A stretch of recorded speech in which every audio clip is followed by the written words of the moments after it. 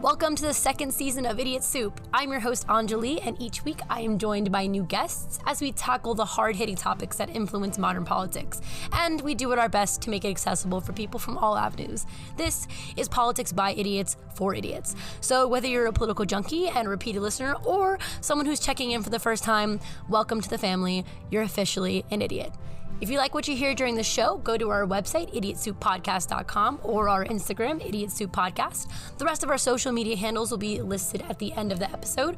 But above all else, thank you so much for checking in, and we hope you enjoy the episode. So let's get started.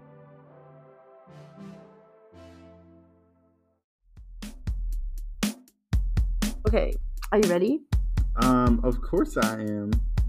No, I'm speaking to the audience. Are you ready? To Rambo. Hello, idiots, and welcome back to Idiot Soup Podcast.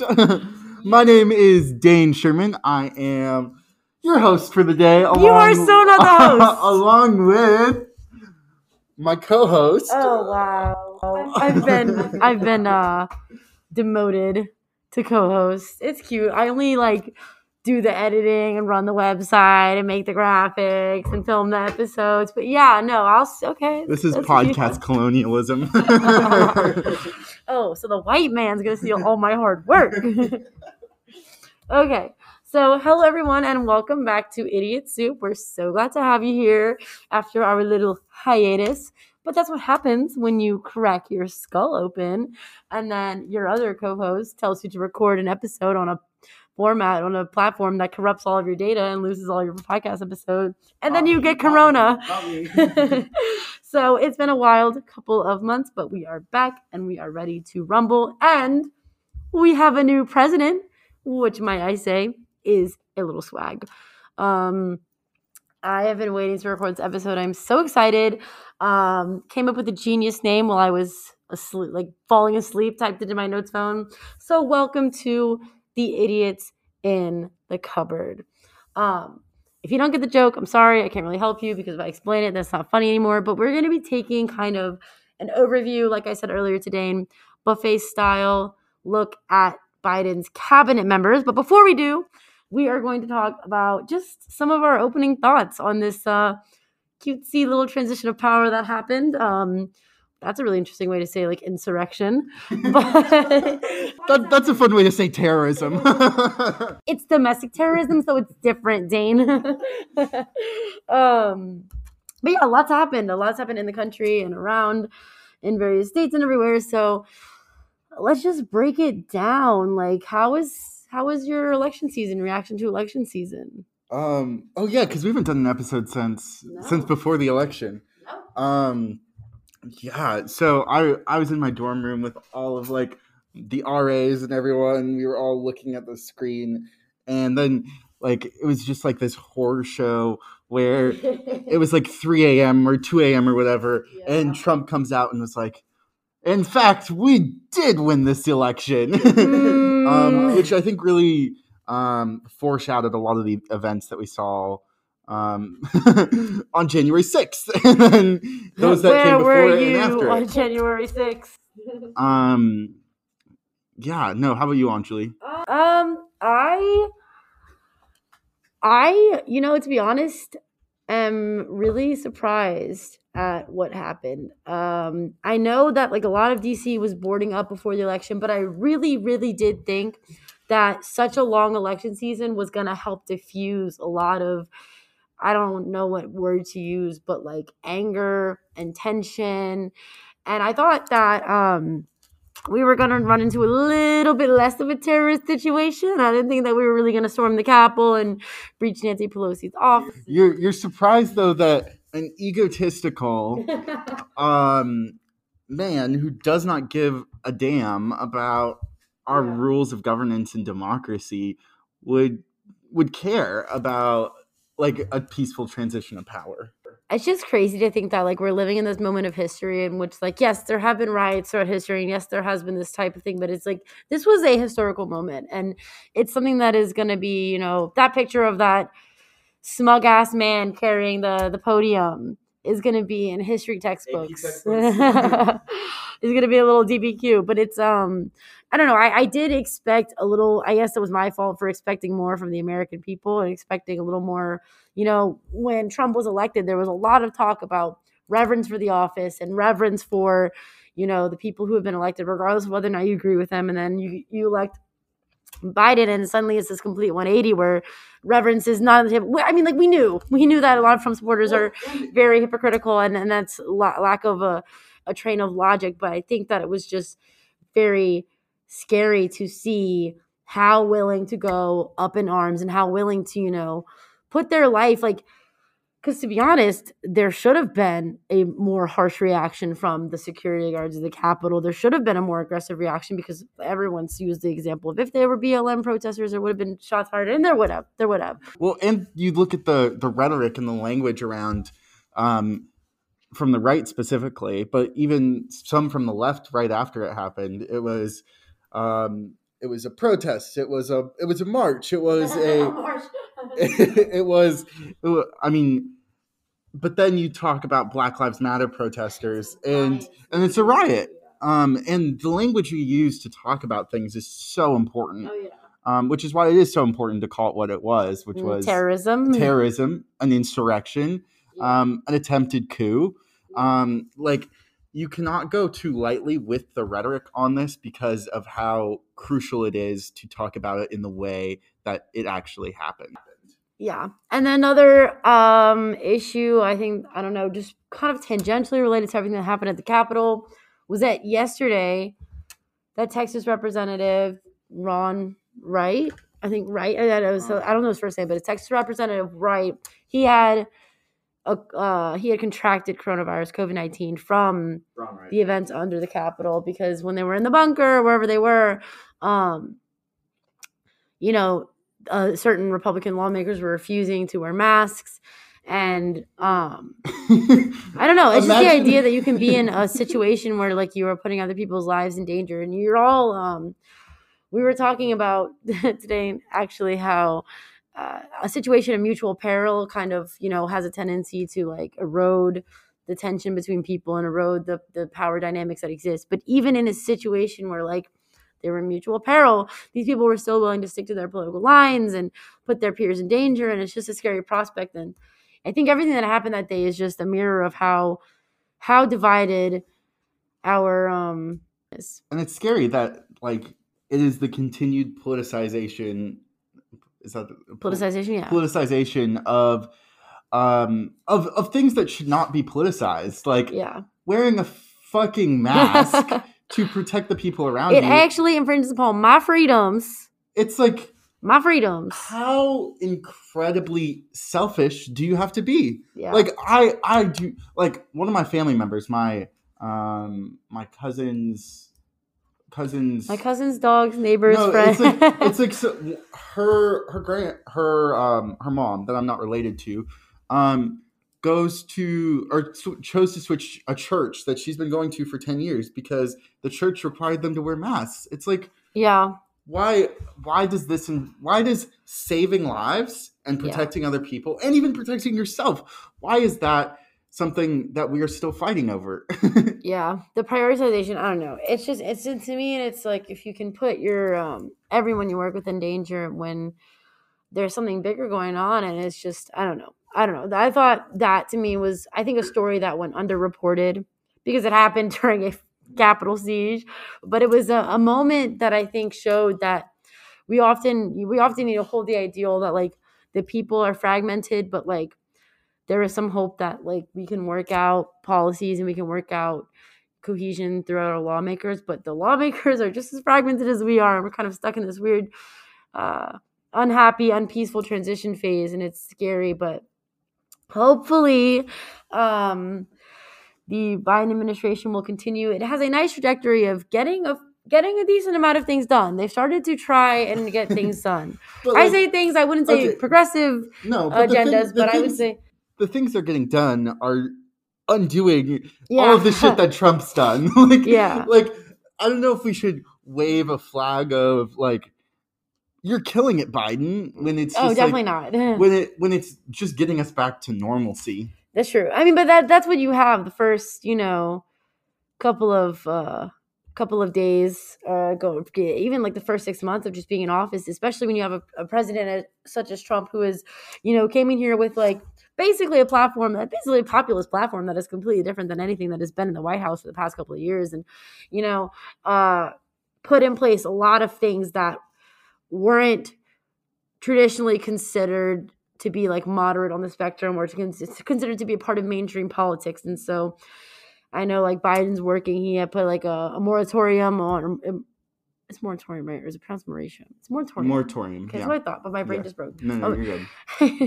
Biden put a moratorium on deportations, which was, ruled unconstitutional by a Texas judge. They're going back and forth.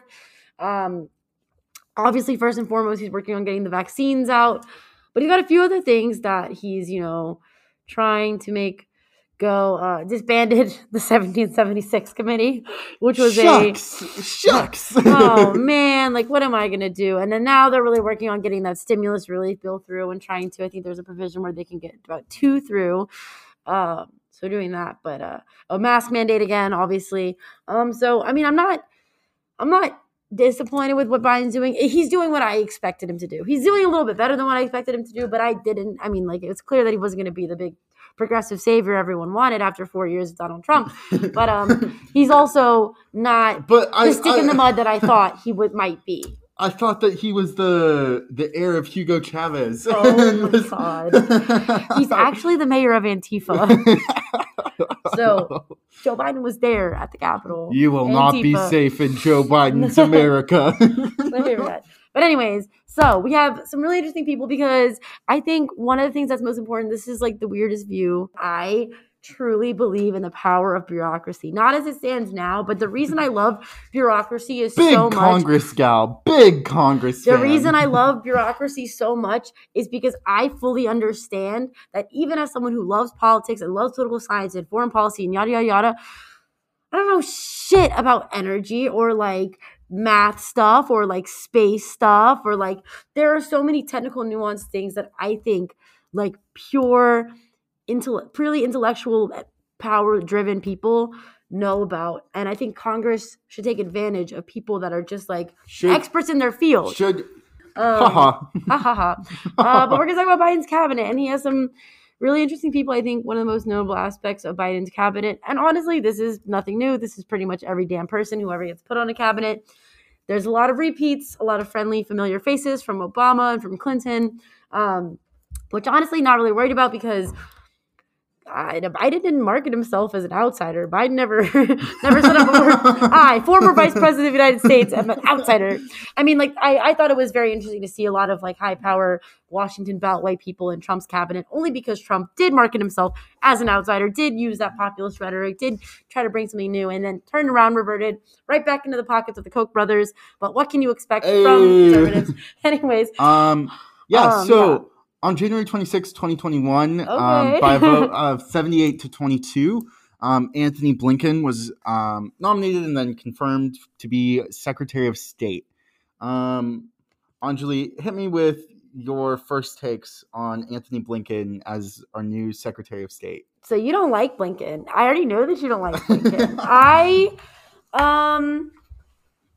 I do have one of the things that I really like about Anthony Blinken. That he's a dilf? He is a dilf. Anthony Blinken. No, one of the things that I really, really like about Blinken is that he has enumerated his intent to restore the congressional role in foreign policy. And I think that is one of the most important things. I think that is something that has been lost ever since Vietnam. It's something that we've just lost up, and through executive orders. And there's that, I can't remember the name of the act, but it's the one that allows you to basically use executive power if there's anyone associated with a terrorist state. And that's so vague, and it goes on and on and on. It's how we basically tore up the Middle East. But yes, I think, in my opinion, foreign policy belongs to Congress. It belongs to the people. It belongs to whoever is most directly accountable to the electorate. And anyone who's in favor of returning power back to Congress, I'm a big fan of.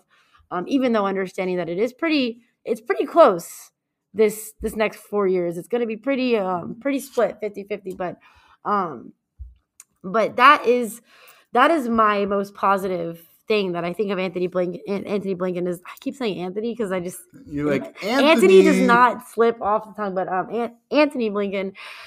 And I'm excited to see, what if he's gonna try and push forward any revocation of any, things that we use. But and also, cute little thing, he is going to advocate for embassies flying pride flags and LGBTQ flags, which I think is nice.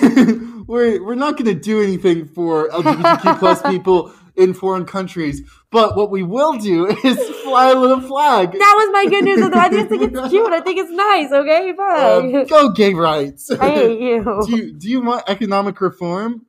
Oh, that's so cute. Stop Hashtag it. BLM. You're screaming hashtag into gay your rights. microphone. You gotta be quieter. Oh, I'm sorry. Right, can I talk about Blinken now? Yeah, talk your shit. Bite your. I mean, Blinken is just avant-gardely one of the Obama administration's veterans, and looking at his record under the Obama administration is not super positive. I mean,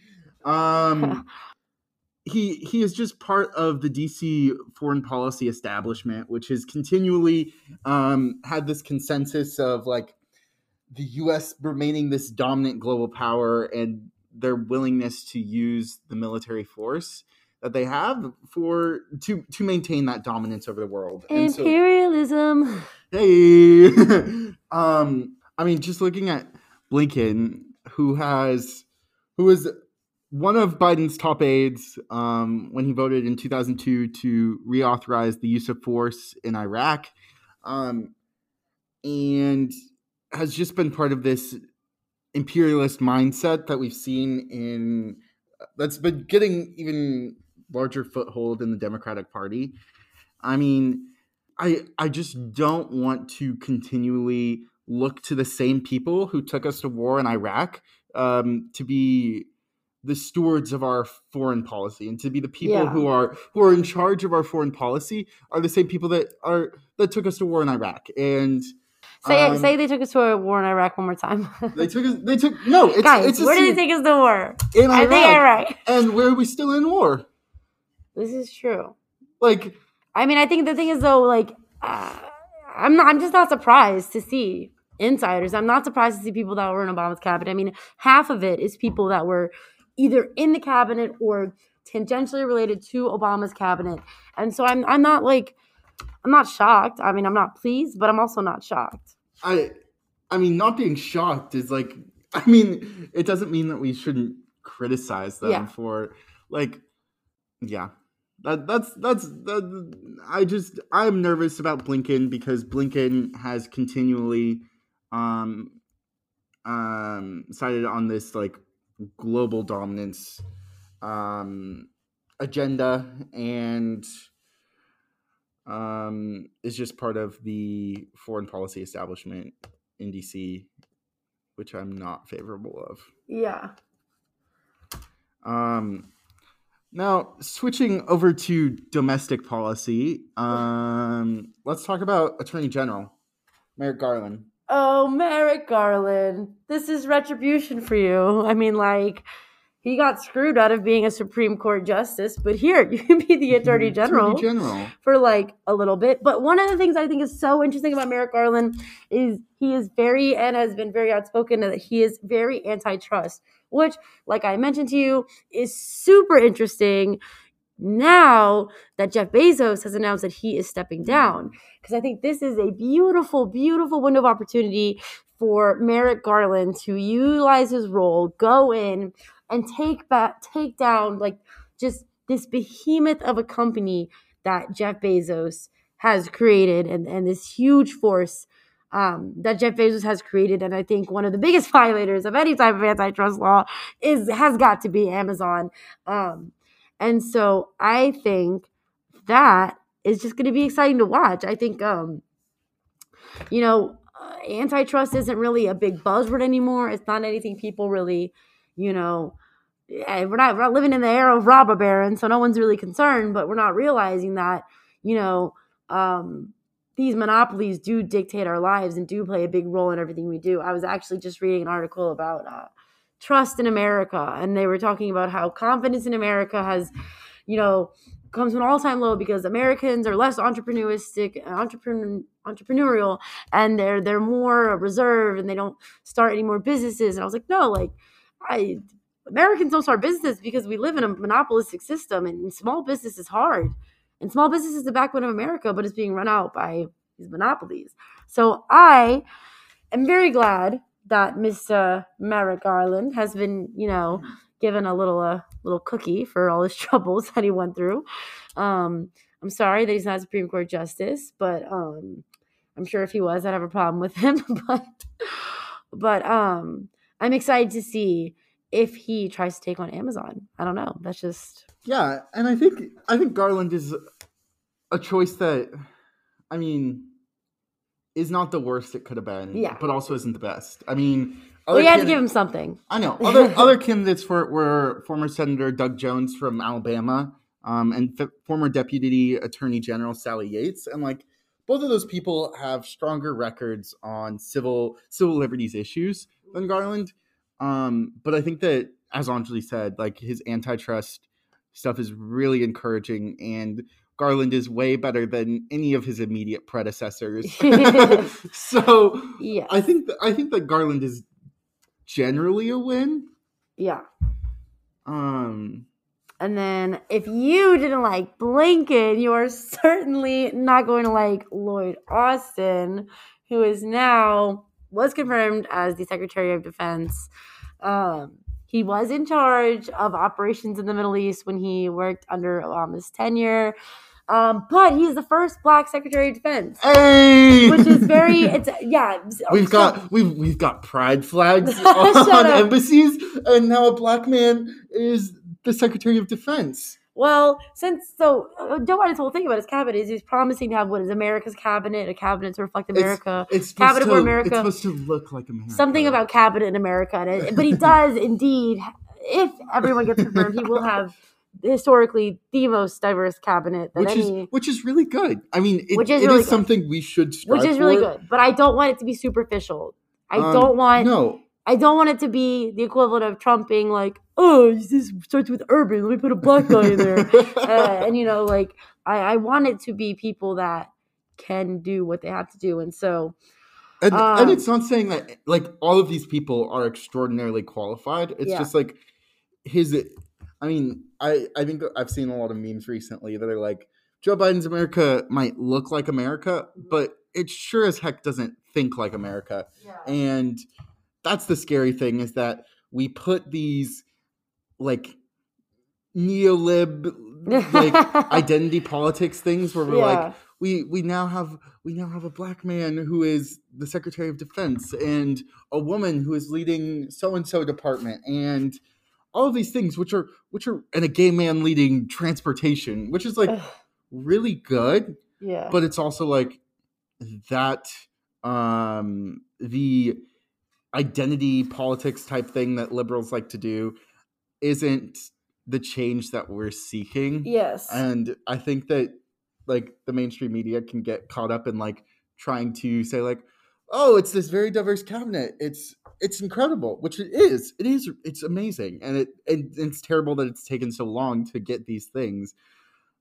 But at the same time, it's it needs to be doing something. Yeah. It's there's the Sue memes from Glee where it's I'm gonna do blank.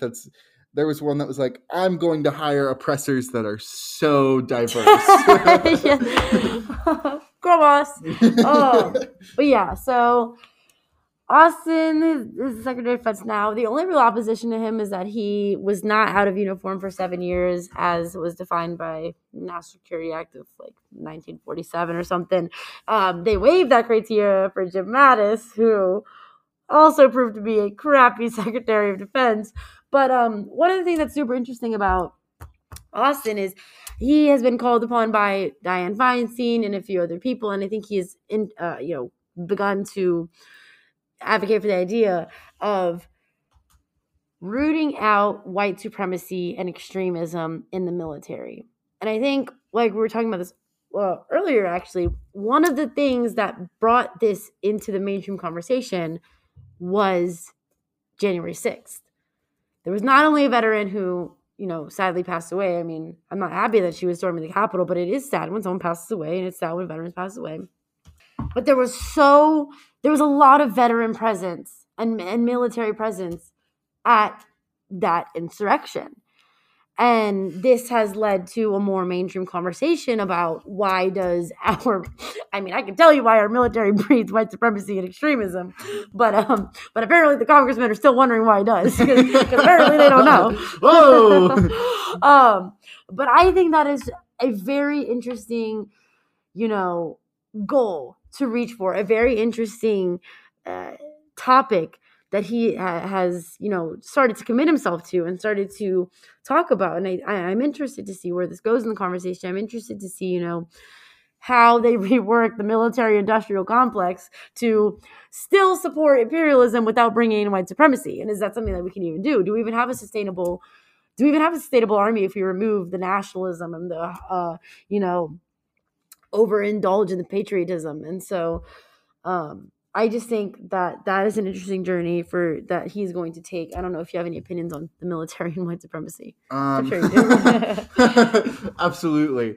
But just on Lloyd Austin's record and Lloyd Austin as Secretary of Defense, I have things I would say about any of Biden's nominees of yeah, it's almost like a moderate appointed them. Yeah, no. But I think Lloyd Austin is one of the best picks that Biden could have made, and I think that it's really encouraging the things that he is talking about, specifically around white supremacy in the military and how pervasive that is. And I think that there should also be conversations about sexism and sexual harassment in the military. Yes. And I hope that he will have those conversations, because that is another huge problem in the military that doesn't get talked about enough, or as much as it should be. Yeah. Okay, so next in the line of succession, please don't use this as a hit list, is Dennis McDonough, and he is the Secretary of Veterans Affairs. Well, I moved it up. It's not. We're no longer following. You're true. We're no longer following the line of succession anymore. But anyways, we're gonna talk about him. Yeah, I was. Yeah. So McDonough is the second non-veteran will be the second non-veteran to hold the position, which many, many, many veterans groups are airing their distaste with and they're upset with. And however, he has done things for veterans. If that's good enough for you guys, he kind of was the pushing force behind Notre Dame. Oh yeah, you told me that. He was the pushing force behind the VA Choice Act, which basically gave them more choices with their healthcare, and also gave the VA more authority to kind of fire underperforming staffers. So that was a good thing that he did. His wife founded a Veteran Community Connections, it helps veterans get involved in their communities. So it's not like they're very completely removed from, the veterans community, but he himself is not a veteran, which people have, aired their upset with. However, you can't get worse than the former Secretary of Veterans Affairs, who tried to discredit a White House aide who had come forward with stories of sexual assaults in the VA and tried to scare her out of that and tried to hide all that and tried to protect a hospital contractor. So really, there's no way to go but up. So as someone with multiple veteran grandparents who I would regularly drive to the VA to get their healthcare treatment, I'm concerned no matter who is, even if they would have nominated the most progressive person on the planet, I think that our country does a really terrible job of taking care of our veterans in a way that is shameful. And I think that's something that everyone on the political spectrum can get behind and knows. Dennis McDonough, how do you pronounce it? McDonough, I think. McDonough, he promises to fight like hell for veterans. And so I hope that that's just not empty words, and that Yeah. He can get the funding to adequately take care of our veterans.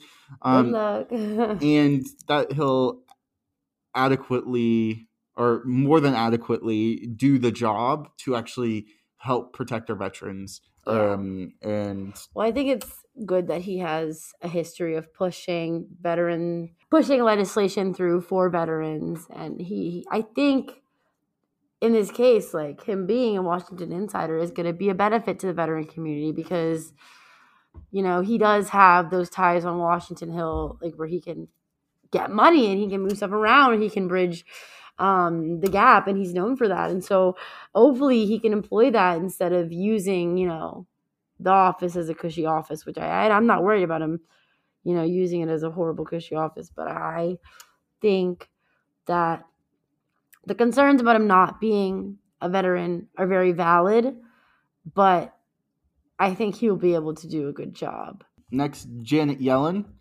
Secretary of the Treasury.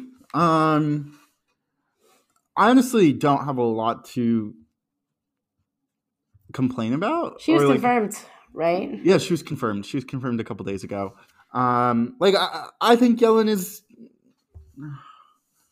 I think that whoever goes into the Treasury Secretary position would have a difficult time just because of the nature of our economic crisis at the moment. Yeah. I'm interested to see whether or not she's going to stick to the stimulus check threshold. Because right now the whole conversation is that Republicans want them to either lower the check number or lower the threshold.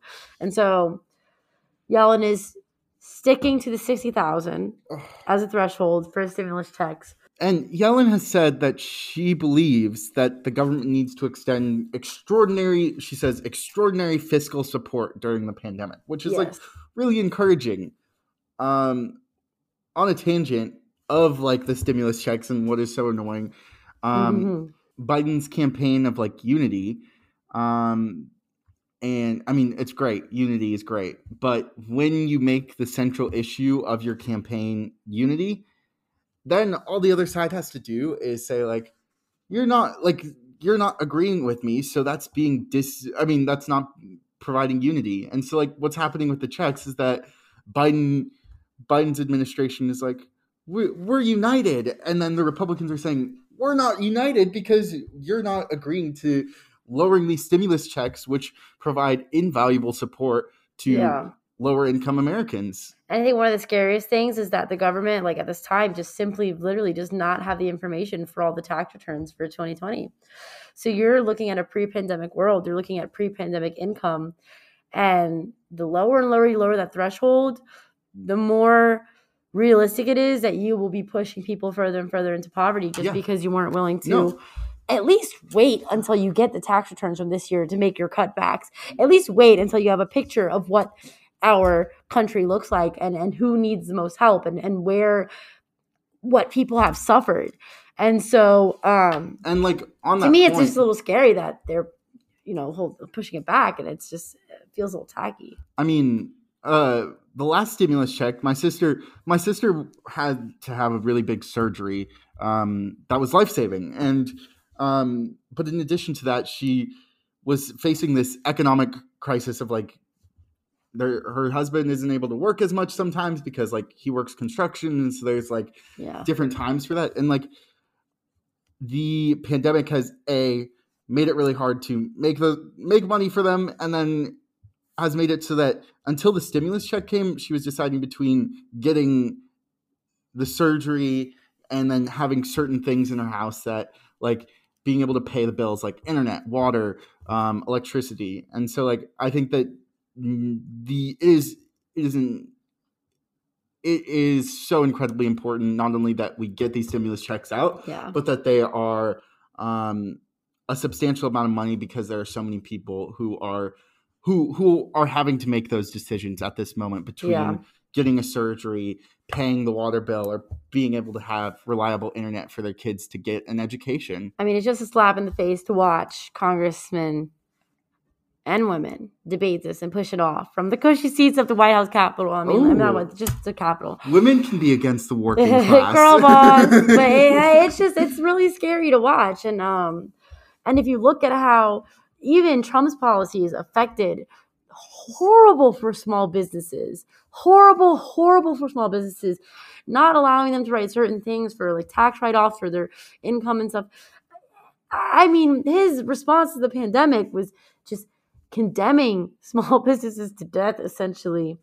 And I think that I'm hoping that Miss Yellen or Secretary Yellen can help roll back some of that and just bring back, but we have a good bit of secretaries to go through, not so much time. So let's go on to agriculture. We've got some cute things there. Tom Vilsack is the Secretary of Agriculture, who was the former Secretary of Agriculture from Obama and wants to use agriculture to combat climate change. And so basically, he wants to create new markets that pay farmers and foresters to sequester carbon in the soil, funded by credits bought by carbon generators. So this is kind of like sequestering is, it's not a new technology, but it is definitely like, this is probably one of the first times it's been widespread, a national policy to sequester carbon, which is proven to reduce carbon output. And so I think that's really interesting. He's definitely making climate change his number one policy. He is also the only Obama era cabinet member that served all 8 years. However, get ready to hate him. He was horrible to Black farmers in America.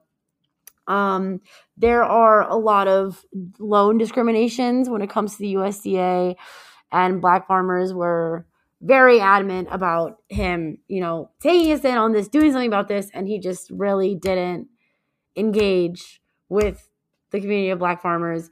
And I think it's really interesting because if you look at like the history of it all, from like 1910 to 2007, Black farmers lost 80% of their land.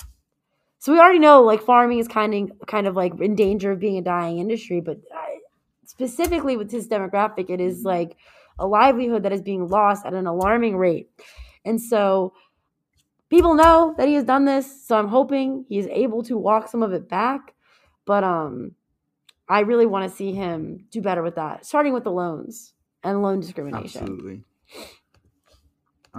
Next up, Secretary of Labor. I don't actually want to talk about who the secretary is. I want to talk about Biden and the $15 minimum wage.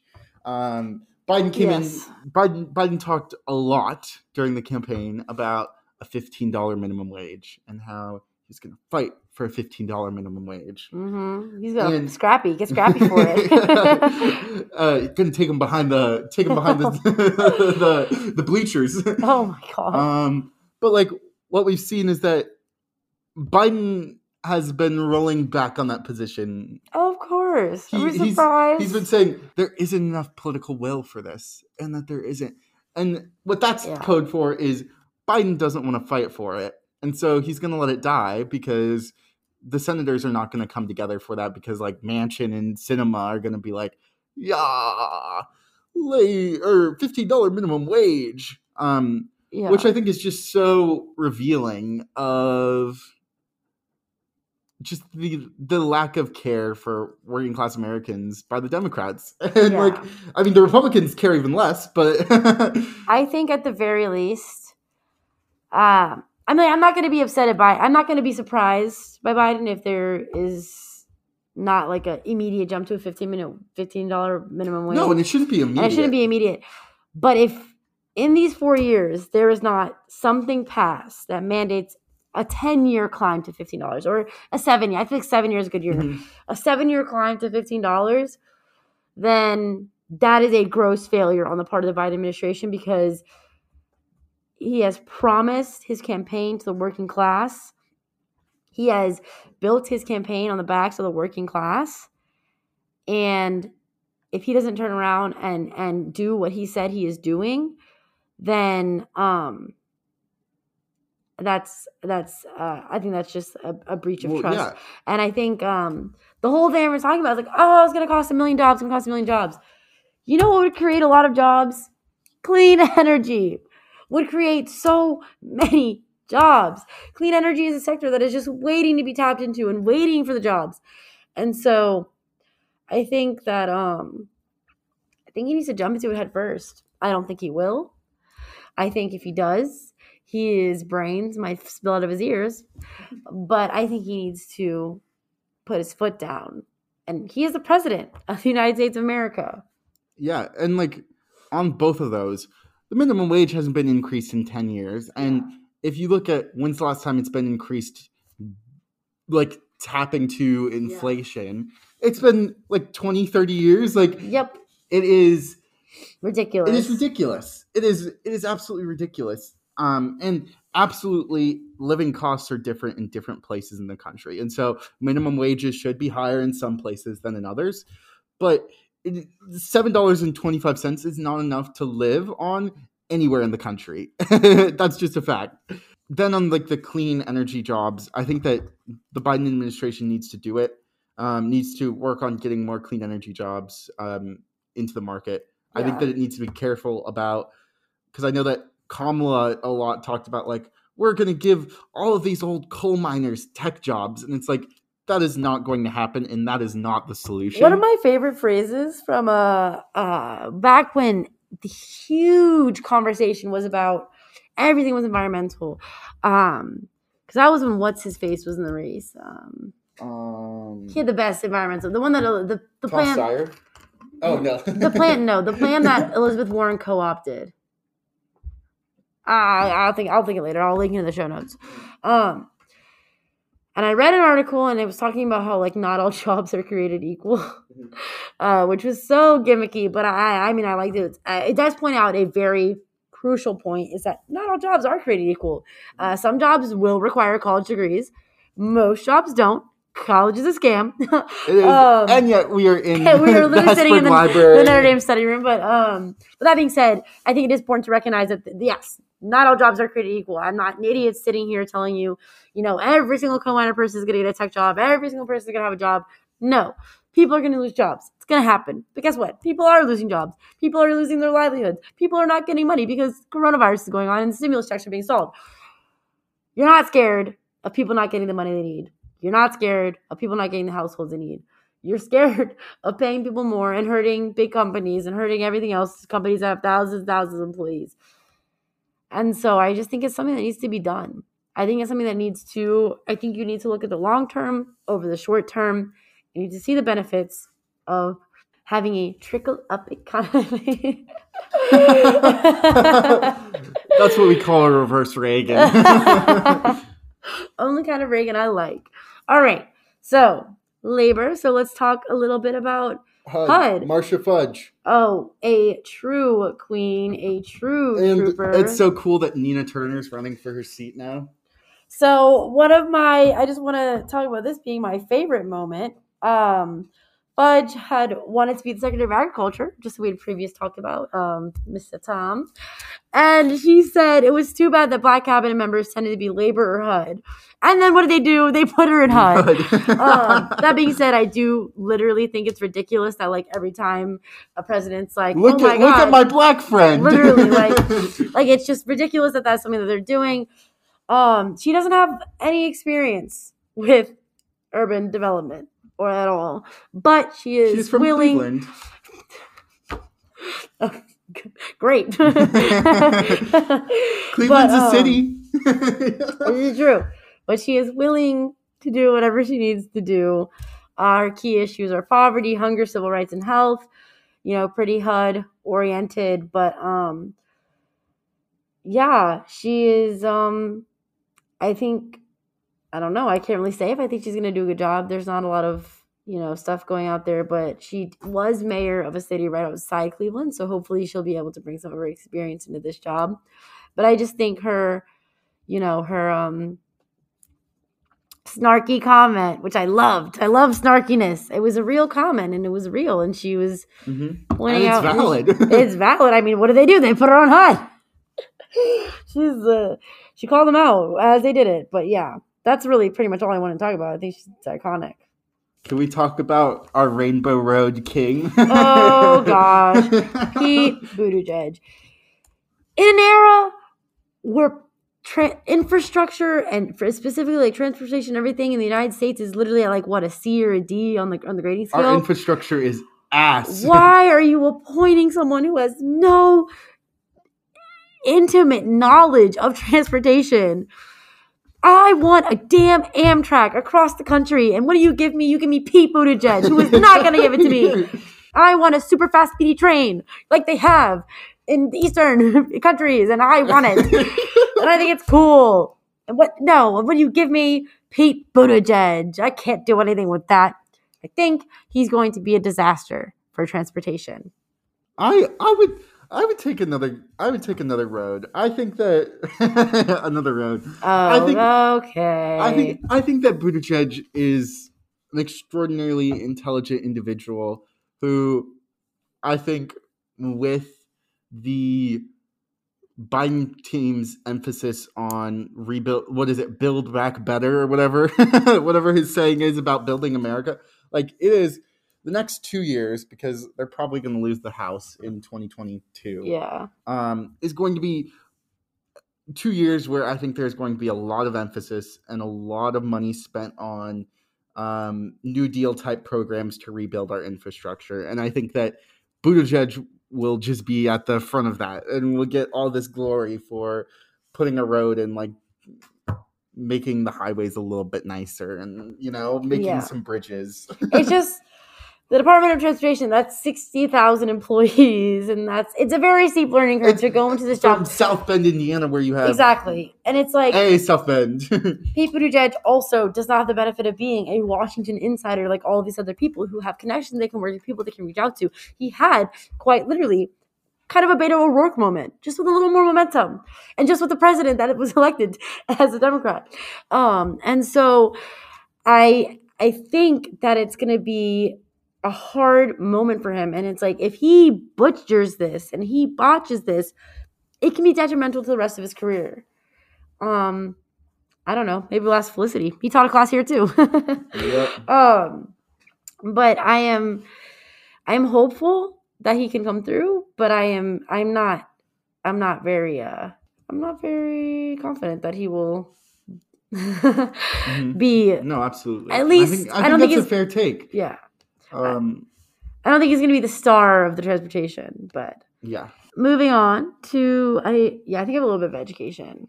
Miguel Cardona is the nominated Secretary of Education, who actually is currently advocating for reopening schools safely. So, amen to having a Secretary of Education that believes in public education. Yes. Was a teacher at a Forum elementary school and was the state's youngest principal in 2003, and then later became the district assistant superintendent.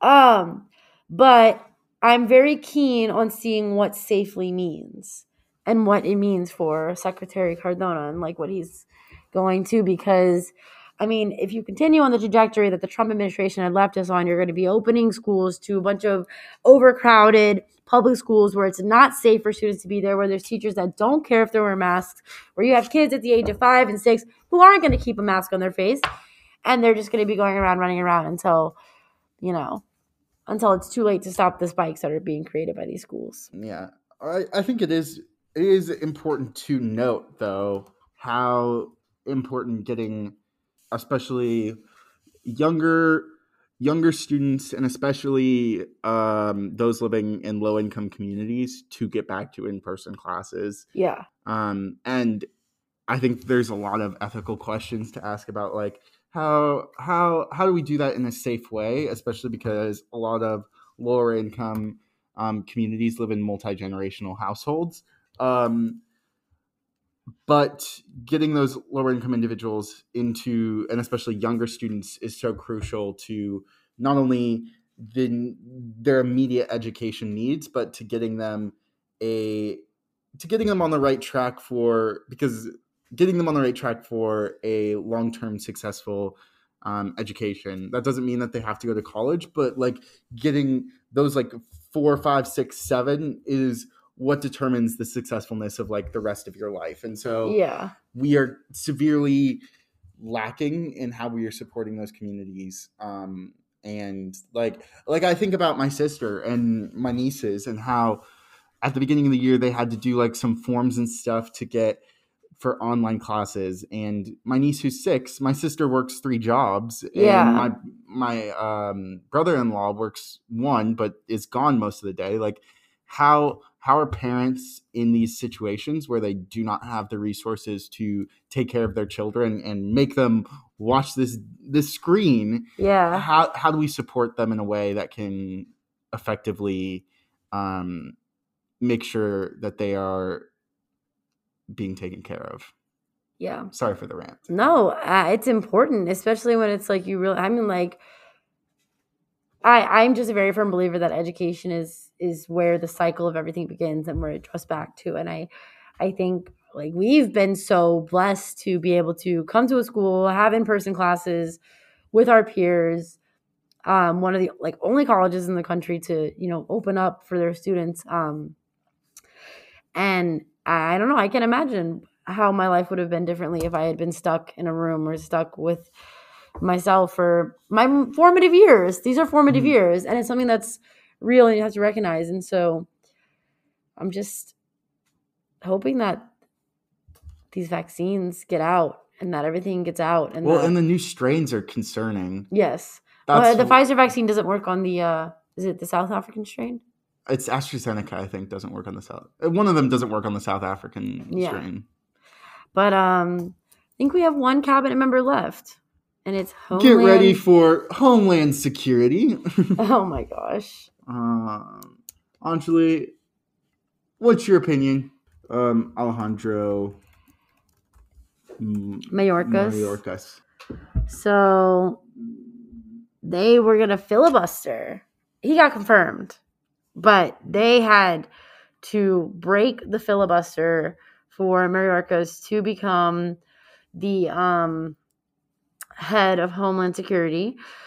It was a 56-43 vote. That was pretty much, so far of all of Biden's nominees, they've all been pretty, easy to pass through, even Austin. But yeah, so I think there is a lot going on with Mayorkas, especially regarding to immigration. So they have to back up what Biden just did, where he was putting that moratorium on deportations. Then there's also domestic terrorism going on, which we talked about, clearly insurrections.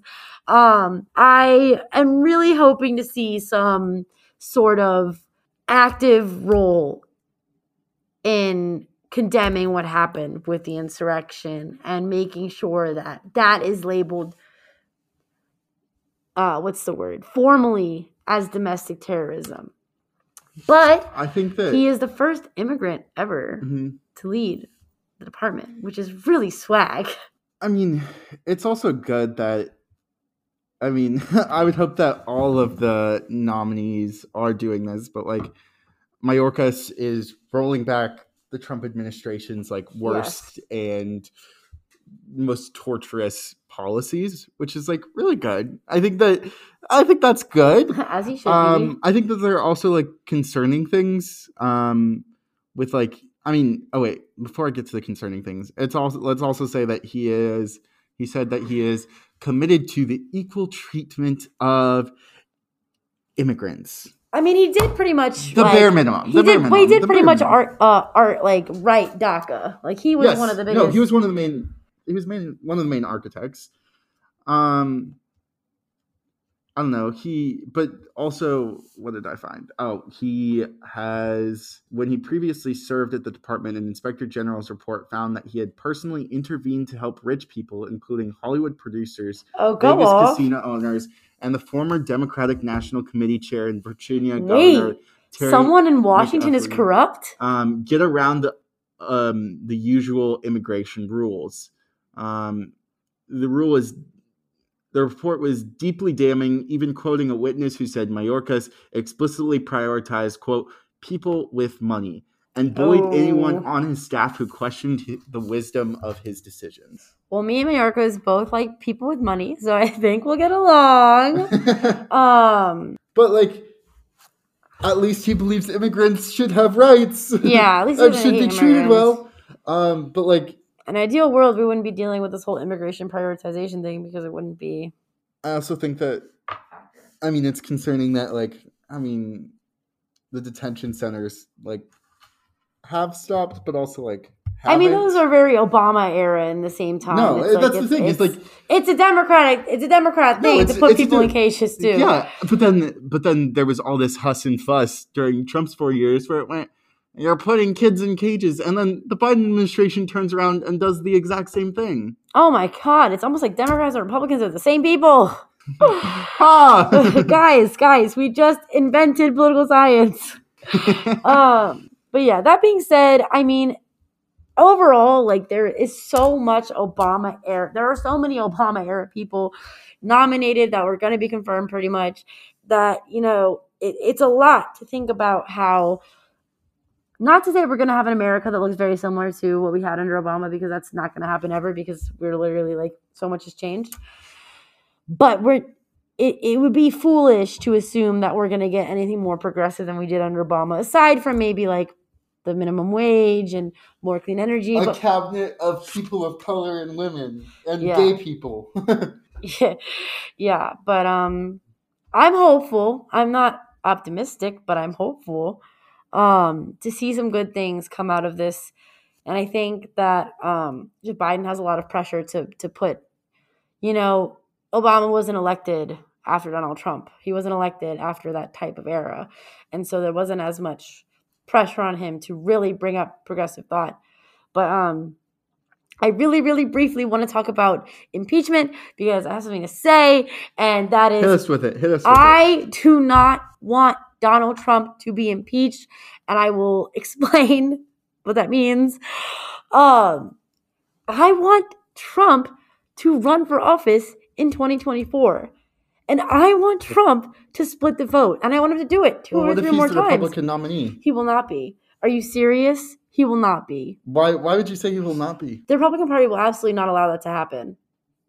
I think they absolutely will. I don't think they will. Because so many prominent Republicans, now that his era is over, have come out against him. The Republican Party, they're not going to. I think it would be harder for Trump because he doesn't have Twitter anymore. He has said specifically that if he was running, he'd be running in third party. And so I want him to, they're thinking of, like, forming their own party. I can't remember the name of the party. The Patriot Party. Yes. Basically, first off, he should literally just be in the Ross Perot's party, what is it called? The Reform Party. Because he literally is Ross Perot, but that's a conversation for another day. Literally. But I want Donald Trump to run. I want him to split the votes. I want him to give, I think Donald Trump is one of the best things to ever happen to the Democratic Party. But they don't want to capitalize on it. I think they should capitalize on it.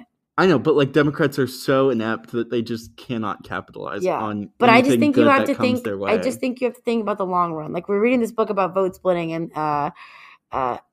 Governor Edwards, not Edwards now, Edwin Edwards from Louisiana, instituted the jungle primary, knowing that there would not be, knowing that if every candidate ran against each other, they would have to do vote splitting, and then he would end up being in the top, and it would kick out the Democratic candidate and whatever. Knowing that vote splitting can make one of the weakest candidates a winner.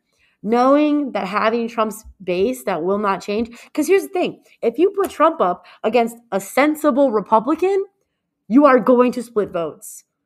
Trump's base will stay where it is, but there are so many moderates. 30% of the vote. There are so many moderates. He would get 30% of the vote. There are so many moderates that didn't want to vote for Joe Biden that wouldn't vote for Trump. He will split the vote, and you will have a strong Democratic base that will stick to the left. And I just think Trump can be the best thing that's ever happened to the Democratic Party. I think it's also concerning that. But also, I do want to be that accountability. Still 74 million people voted for Donald Trump. It's ridiculous. Was it 74? It was something crazy. It was because under the impression that Joe Biden is the mayor of Antifa, and he's just really not. Joe Biden being a socialist. Imagine if we actually put someone progressive up. Wait till y'all find out about Europe. Oh my gosh.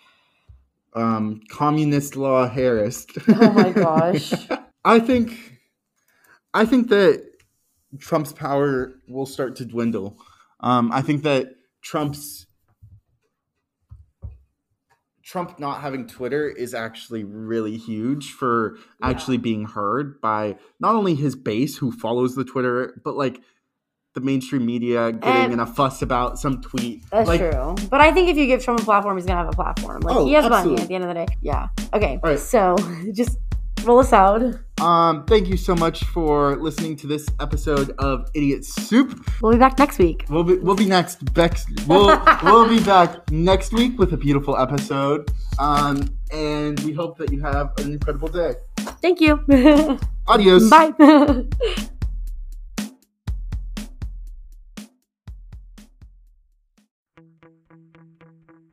Thank you for listening to Idiot Soup Podcast. You can find us online at idiotsouppodcast.com, on Instagram at Idiot Soup Podcast, on Twitter at Idiot Soup Pod, and also on Facebook, Idiot Soup Podcast, a political podcast. You can listen to future podcast episodes on YouTube, iTunes, Google Podcasts, Podbean, Spotify, Stitcher, and many more platforms. You can find all of those platforms out on our website, and feel free to contact us. So, goodbye. Goodbye.